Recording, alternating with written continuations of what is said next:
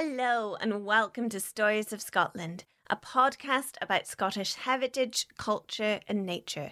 I'm Annie, your friendly archivist. And I'm Jenny, your friendly ghost. You don't look very ghostly to me, Jenny. I'm a ghost of the person I was before lockdown, Annie.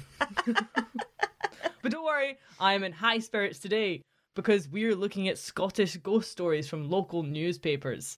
This is part of our Halloween season, where we're looking at stories and places that are a wee bit spooky.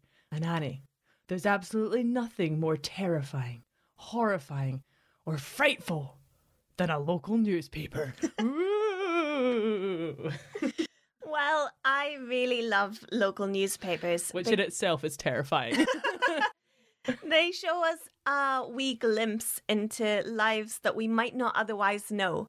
The local newspaper often captures stories of working class people who may not have many other historical documents about them. And there's something truly charming about ghost stories in local newspapers because they give us an example of suspicions, mystery and imagination in often quite everyday life circumstances. Plus, I've managed to pick up a few helpful tricks for if we ever get haunted. Ooh, such as? Well, there's an old Celtic way of capturing a ghost, and all we need is a big horn and a big pile of stones. Ah yes, the old toot and cairn. When you build a stone cairn and then you dance around it, tooting your horn to the tune of Dancing Queen by ABBA, and what do you know? You've captured the ghost of Platform Boots.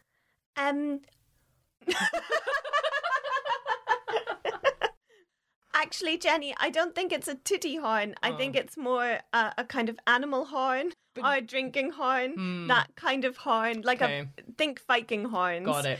But didn't they toot through Viking horns as well? You can... Not a drinking horn. You can make a call. You can make a noise through a Viking horn. Okay. But it's not a toot. And I think it would be challenging to do ABBA. But if any of our listeners are horn players and can play ABBA on a Viking horn specifically, then do get in touch. But no, what you do is you take the animal horn and you build a stone cairn around it, completely covering the horn itself.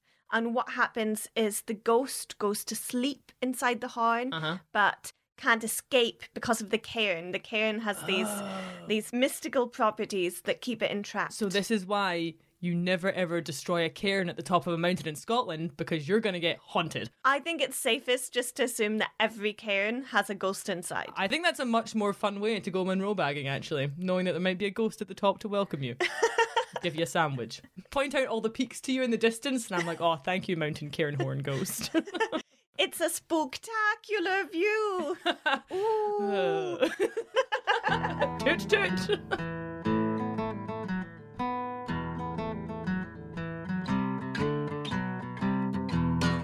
So this is a ghost story that really tickled me. It's from the Glasgow Free Press on Saturday, 23rd of April, 1864. Now, for this story in particular, I think it says something quite special about old wives' tales. A house in Scots Lane, Port Glasgow, has been subjected to great annoyance by mysterious rappings and other banging sounds and appearances, which have given the occupiers the belief that the house was haunted by something supernatural. The supposed ghost first appeared under a bed in the shape of a rabbit, then a rat, then a small dog, and much worse. So we have the classic tale of a haunted house. I'm honestly quite scared to see how we can get much worse than the ghost of a small dog. I'd rather burn my house down than share it with the ghost of a perpetually angry chihuahua. Shall we continue with the tale, Jenny? The chihuahua's tale. In these days of modern scepticism, this story excited our curiosity and a feeling that it was something special to see a person who had seen a ghost. We dispatched a messenger to the scene of the ghost's operations, but he returned none the wiser. Detective work, however, finds a solution to this mystery. This apparently haunted house is halfway down Scots Lane and runs from south to north at Port Glasgow. It is a small stone tenement of 2 stories and attics. The haunted room in question is directly above a straight wooden stair off the lane. It is occupied by Hugh Carroll, a labourer, and his wife and 3 young Waynes, and also his mother. Carroll's house is said to be haunted, and the bed that is over the staircase is the place where all these mysterious phenomena have arisen from. The grandmother speaks distinctly of having heard scrapings and knockings under the bed, and having seen many unaccountable appearances. She believes that someone has thrown a magic spell over the house, and wonders, how can it be removed? She gravely says that she believes the sounds cannot come from an evil spirit, or they would only be heard at night. And she also hears them in the morning around 10:30 when she's having her coffee. So I find this really interesting, that though the whole family are testifying to a haunting, the newspaper really focuses in on the account of the grandmother. And I think this shows a certain inclination that we often rely on the older generations to remind us of our old superstitions. And I think this can sometimes imply that as we get older, we become less in touch with the modern world and modern science. However, I prefer to think that it's actually a big compliment, that as we age, we gain wisdom. And with that wisdom, we sometimes find values in beliefs that are disproven by science. But in this story, the grandmother is about to become a very brave hero. The grandmother had been sleeping on the floor one night when the noises began. So she approached the bed where the children lay, and she knelt at the bedside and said her prayers. Then she addressed an interrogative question to the ghost. Immediately, the knocking ceased, and the bed began to lift off the floor, and suddenly the grandmother was struck with a potato. Granny got hit with a potato! Granny got hit with a potato. What did she ask this ghost to anger it so much that it flung a potato at her? I'll have the chips, please. She looked round to see if one of the children had thrown the potato, but they pointed under the bed, directing her attention to a brawny hand attached to a strong arm which poked out from under the bed. Clearly, this strong, ghostly hand had pelted the potato at the old woman. The potatoes were stored under the bed, which is how the ghost had such easy access to them. Ah, yeah, canny chuck a tatty at your gran. No, you can't. You canny chuck a... Do you think if, you kept some cream and potatoes under the bed one night, you'd get creamy dauphinoise thrown at you the next day? Just get ready with a pot, just waiting for the potato salad to come out? Not sure that's quite how hauntings work. There's only one way to find out, Annie. We need to get a horn from a cairn, put it under my bed, and give it some potatoes. Oh, Jenny, this has gone too far. And it also went too far in this particular case in Port Glasgow. The whole town got involved and quite excited by the whole affair. People began coming to the house to see if they could hear or see this infamous ghost. And a few witnesses claimed to have heard the banging and scratching noises too. Even a priest was called, though he just laughed off the situation. However, there's another unexpected twist in this story, as the newspaper implies that there is a culprit. The butler did it? The ghost butler. The ghost butler's Chihuahua. Jenny, this poor grandmother is sleeping on the floor. There's absolutely no way that this family can afford either a ghost butler or a Chihuahua. That's fair. Plus, this entire story predates the Chihuahua coming to the UK by decades. What if that's how the Chihuahua first made it to the UK? A ghost threw it from under a bed and boom, we've got Chihuahuas now. But you're right, spirits are very expensive to buy. But this is not a ghost, Jenny. This is a hoax. All right, okay, let's go back to the paper. They claim it is not a ghost, nor a butler, but rather, it is possible that the landlord, Mr. Clements, once rid of his tenants and could be using his access to the building and knowledge of the street to torment the Carl family into leaving their lodgings. What a horrible landlord. Raising rents is one thing, Annie, but raising the dead is totally uncalled for. but I have to say, quite original. And I wonder if this is why the grandmother was so adamant that there was a ghost. It feels much less terrifying, I guess, especially for children, to be pursued by a non-evil spirit than the possibility that your landlord sometimes creeps under your bed and makes noises and chucks potatoes at your granny. Personally, I would much rather face a ghost than a creepy potato-chucking landlord. I would take on the landlord. He's chucking potatoes. Little does he know, Annie, I've got your grandfather's turnips in the cupboard. My grandfather does indeed have massive turnips. They'd be more like cannonballs, Jenny.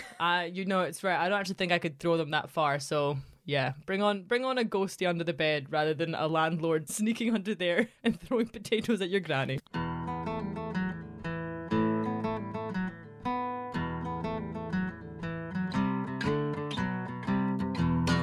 So Annie, I was in Aberdeenshire a few weeks ago and we were exploring the countryside when we stumbled upon Fyvie Castle.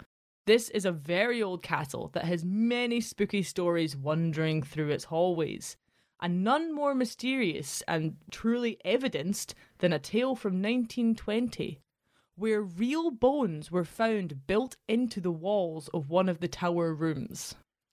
So I did some digging around after you told me this story, and I managed to find a newspaper article from the Aberdeen Daily Journal from January 1920.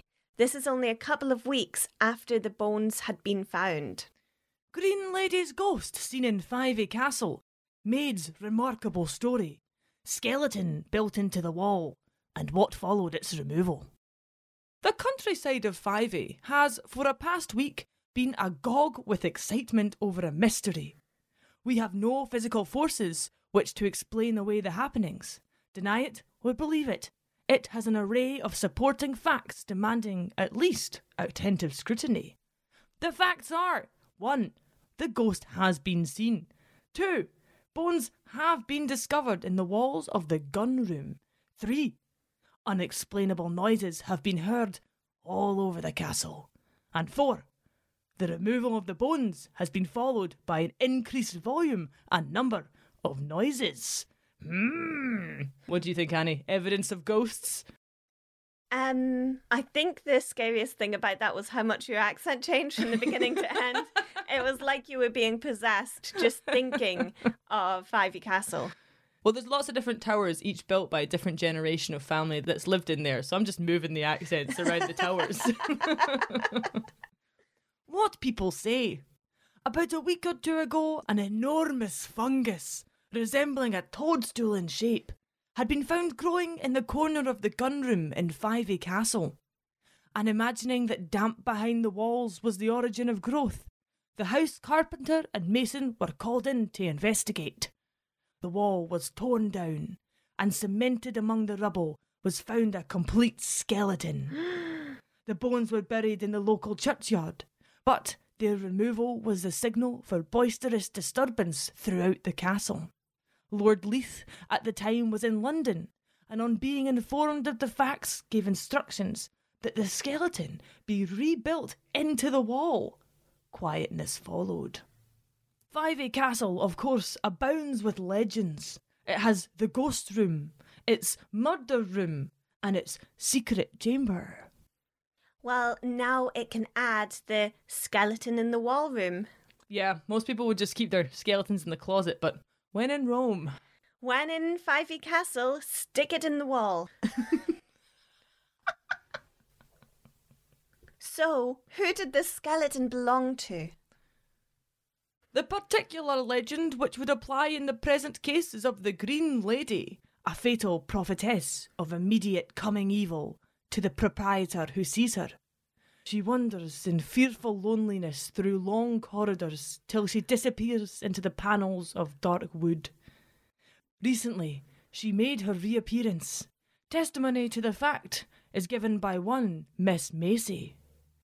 There had been many long evenings of talk about the strange noises in the castle, but on this occasion there was nothing out of the ordinary said, and certainly nothing was talked of that would lead a girl like myself, with no belief in ghosts or supernatural happenings, to be so worked up in excitement as to imagine I saw what wasn't there. I went to bed at 10 o'clock and slept soundly until between 4 and 5. I lay awake for half an hour and was thinking of nothing more romantic than the pleasure of a long lie in bed on the coming Sunday. Oh, the comfort. There was practically no light in the room, although it was a bright and starry night. Shortly before 5 o'clock, though, a white object stepped out from the wall near the head of my bed. I could not make out the features, but the figure was that of a lady dressed in a wide, flowing white gown. I was too terrified to speak. She sailed right across the room and, looking round at me before she left, disappeared into the door opposite. Miss Macy indignantly refused any suggestion as to a possible mistake. The figure walked straight over the floor. I saw it distinctly. Who the lady was, I don't know. Whether she was a ghost or not, I don't know. She could have just been a severely lost tourist. But I do know I saw her clearly and distinctly, and she kept on going. Woo, I'm a spooky wee ghost. Woo. This is not in the newspaper, Jenny. There's no mistake about it. No amount of questioning could break down this sturdy assertion to the girl that the lady had walked. What do you think, Annie? Do you think she saw a ghost? I think that you've definitely been possessed, Jenny. The full tale, however, does not rest completely upon the testimony of one maid. The whole household corroborates the noises and disturbances.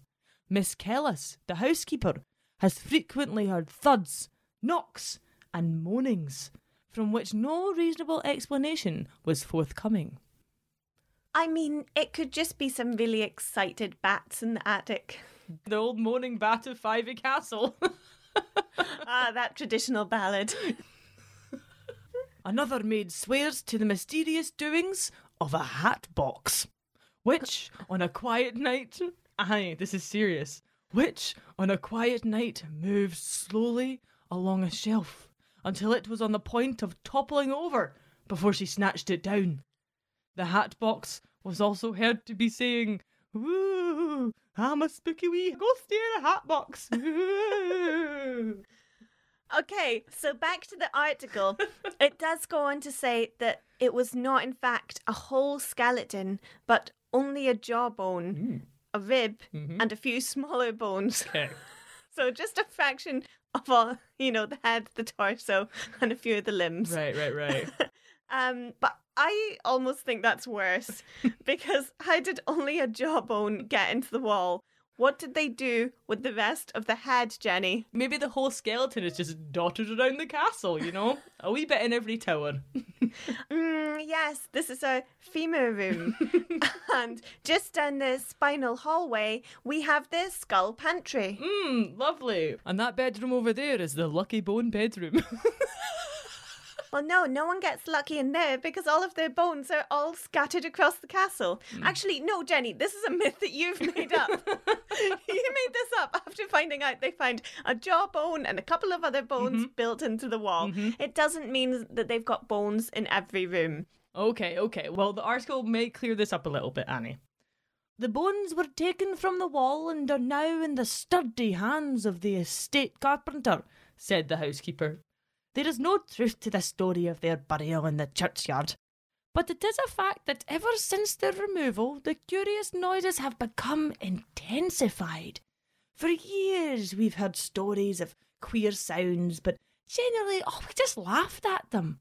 But within the past fortnight, we have heard them more than ever before. And what about you? Do you believe in ghosts? Frankly, I do not. But there is something mysterious about what goes on here that I can't attempt to explain. Everyone knows of it, and we laugh it off. Yet it's there all the same. Wow, so there you have it. After some of a skeleton was actually found built into the walls of the castle, all of the staff really did hear more spooky and unexplainable noises. But there's so much unanswered stuff. This reporter just doesn't ask, like, who did the skeleton belong to? Why was it put in the wall?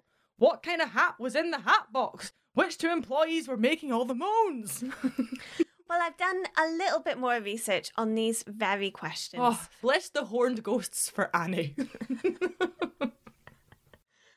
Now, the tales that I've been able to find about these bones all seem to be relatively modern, so my suspicion is that the story I'm telling here was likely created after the discovery of the bones in 1920, and perhaps even later than this, just to fit the mystery of the bones.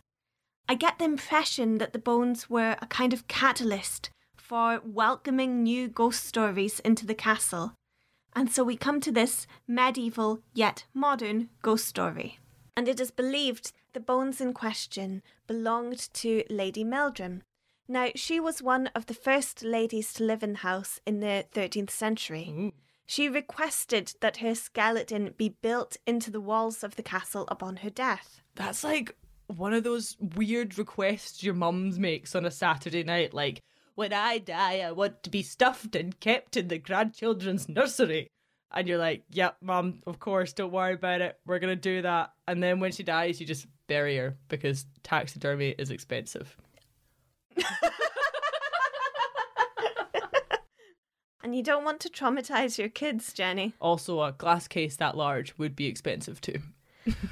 Well, clearly no request was too outlandish for the aristocrats of the 1200s.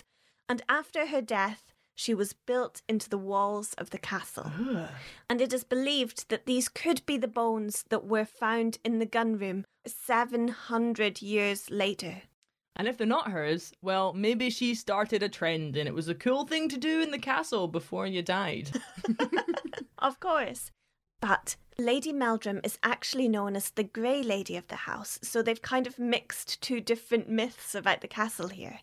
The Green Lady spoken of in this article is an entire different ghostly entity in the castle, a whole different phantom. The Aberdeen Press and Journal in 1938 tells us about the tale of Lilias Drummond, the Green Lady. Before leaving the lodge of the castle, visitors would do well to turn to the left behind the building, and they will find a third road, neglected, moss-grown, derelict, and striking north towards the castle. This fragment is all that remains of what for more than 300 years was the main approach to the castle in the days of the Meldrums and the Seatons. Gallant knights and ladies fair have passed along it. Here rode to the castle the beauteous Dame Lilias Drummond, the fair young wife of Alexander Seaton, Chancellor of Scotland and the First Lord Fyvie, little dreaming that in the coming centuries her wraith would haunt the castle as the Green Lady. Dame Lilias died a mysterious death at only 30, having bore 5 daughters and no sons to her husband. And in less than 6 months her husband married Griselle Leslie, a handsome young woman whose face did not match her name, who had lately begun to visit the castle. On their wedding night, they occupied a room 2 stories up in the Dunfermline wing. Outside the room were heard all night long sighs and the sounds of weeping. Next morning it was discovered that some invisible hand had carved on the stone windowsill outside the letters which read from the outside, D. Lilias Drummond. That was in 1601. And the letters are perfectly legible to this day. So clearly the Green Lady is a fan of carving her name in stone. Oh, she should check out our Cove Sea Cave episodes then. She'd have fit right in that cave. So the Green Lady is quite a common ghost. I'd say she's one of the commonest ghosts.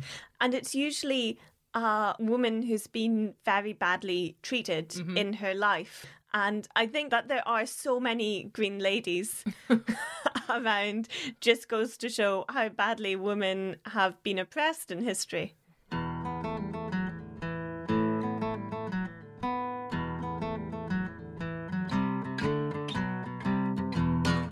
Okay, Annie, I have found a story that is possibly my favourite bit of research I have ever done for this podcast. This one, it has it all. It has a haunted tenement, it has thousands of people, and a real-life death. This sounds brilliant. It comes from the North British Daily Mail in 1855. Okay, so North Britain is what rich people in the 18th century would call Scotland in the hopes that it would be less Scotland and more united with Britain. Well, Annie, I'm glad to see this podcast isn't called Stories of North Britain. It's genuinely a dreadful name for Scotland, North Britain. It's borderline offensive. Now, this article is called Ghost in the Gorbals. Retreating up a dingy, narrow cul-de-sac from Clyde Terrace, Gorbals, stands a row of old-world tenements that are happily now deserted. An antique two-storey house with attics forms the most prominent house in the line. The attic windows look out over a cement and hay yard into Buchan Street. 2 years have passed since those attics have been occupied, and at twilight, a bat may be seen fluttering out and in through the shattered panes. Wow, we're really setting the scene here. It is. The area has since been demolished and the Sheriff Court is now there, but I looked it up on an old map and this creepy abandoned tenement lay in the depth of a labyrinth of winding and seemingly structureless alleyways. There's no wonder a ghost is trapped in there. It would be a nightmare to navigate that in the daylight, let alone the afterlife. I can imagine. At dusk on Sunday evening, a group of gossiping females were loitering around on Buchan Street, when one of them made the startling announcement to her companions that she had just seen the head of a female, enveloped in white, peer sadly and stealthily out through the cobwebbed, dingy attic window, and, with a solemn shake of the head, suddenly vanish. Tickled by this mysterious story, others in the group were ready to acknowledge that they too saw something of an unaccountable form at the window. Old superstitions were awakened. Tales were told of a female who had many years ago committed suicide in that very house, and another who had gone missing and never since been heard of. And a crowd began to gather, and only dispersed with the approach of midnight. A poor widow named O'Brien, residing in the adjoining street, had been suffering greatly from asthma, and having stepped out into the evening to get a mouthful of fresh air, heard of the ghost, and, going back into the house, suddenly expired. Garrulous females ascribed her death to the shock produced by the appearance of the ghost. So now we have an elderly asthmatic woman being so frightened by the ghost in the window that she died. Yeah, either that, Annie, or the air quality outside the flat was worse than inside it, which honestly at the time in Glasgow was quite likely. Yeah, I mean the smog of industrial Glasgow would have been dreadful. Yep. Monday morning saw the reassembly of an idle, gaping crowd composed of thieves, weak-minded persons, and others possessing a feeling of morbid curiosity, all gathered to look at the mysterious window. Some reckless and mischievous youths demolished it with stones. All day yesterday, the neighbourhood was in a perfect ferment about this ghost. A cobbler, holding his usual weekly holiday, fortified his courage with an additional glass, and got up on the rigging of the haunted house, determined to confront the ghost. Wow, we've had 2 episodes in a row now where we're coming across drunken shoemakers. This really should be the season of the drunk cobbler. Season 5, The Many Adventures of the Drouthy Cobbler. He'll clean your cathedral and punch a ghost. Anything for a drink. Another man, more daring yet, ventured to the threshold and loudly dared the mysterious visitant to mortal combat. Alright, ghosty, come out here. I seen you in there. Come on, square go. You looking at me? No, because I'm looking for you, actually. Are you in there? So forget about mortal combat, Jenny. I feel like this is more immortal combat. Imagine trying to punch a ghost. Oh, I love this so much. They're literally trying to square go an old ghost lady in broad daylight. So for our listeners who aren't from Glasgow, a square go is a Glaswegian term for picking a fight. And so the matter stood until the police were called to clear the street. No sooner had they done so than a new and still more curious crowd arrived, and, in spite of a heavy shower of rain, several thousand persons were collected, straining their eyes and looking at the so-called haunted house, in the idle hopes of being favoured with a glimpse of the ghostly stranger. The circumstance is worth recording, as illustrating the credulity which still exists among a certain class of inhabitants of this enlightened city. Oh, ouch, tell us what you really think. So this is interesting because this line right at the end tells us a lot about the Gorbals at the time and the already evident class divides of the city. And I think this is a really fascinating case of how the working class population and the people in power are allowed to respond to mysticism. Because rich Victorians were absolutely fascinated with ghosts, and you can see it in their literature, in their plays, in their parlour games. This time period is the height of popularity for making a séance as entertainment. These guys were just making a scene for entertainment. But as soon as a ghost appears in an area filled with working class people, the ghost becomes completely unbelievable and actually a marker of how gullible the Gorbals are. However, I really don't think this is the case. I think what's likely happened is that we have some empty and unsafe properties, and perhaps they've attracted some squatters. Some spooky squatters. Who, when seen looking out of their windows, the conclusion jumps to a ghost. And of course, the other possibility is that the people in the Gorbals just want to have some fun and some entertainment like everyone else was having at the time with ghosts. Yes, the people of the Gorbals deserve a bit of spooky fun too. And honestly, I'd much rather watch a drunken shoemaker try to fight a ghost than a séance in a Victorian parlour. And at this time, the Gorbals weren't as densely populated as they would soon become, but they were still on the south side of the river and were clearly in some state of disrepair. The people living in the Gorbals would have been working in the big industries of Victorian Glasgow, spinning, weaving factories and ironworks for the ships, this kind of thing. A little ghost here and there doesn't do you any harm, Annie, unless you have asthma. Then it'll really, Jenny. Yeah, it could really kill you.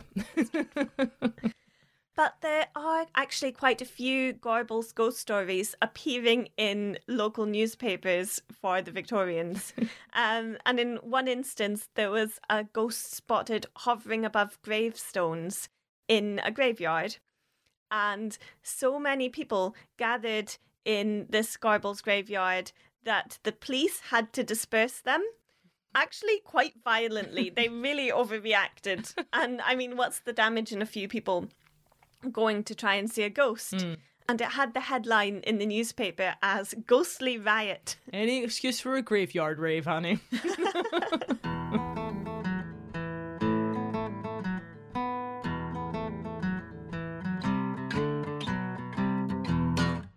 So, ghost stories in local newspapers give us this wonderful insight into what scared and entertained people about ideas of mortality, afterlives, and magic. And this is such a small sample of what we've uncovered. Ghosts regularly appeared in the news. And whilst looking at ghost stories in local newspapers, I stumbled upon this lovely sentiment of why ghosts matter. And it's from the Northern Chronicle and General Advertiser for Northern Scotland, which was published in 1885.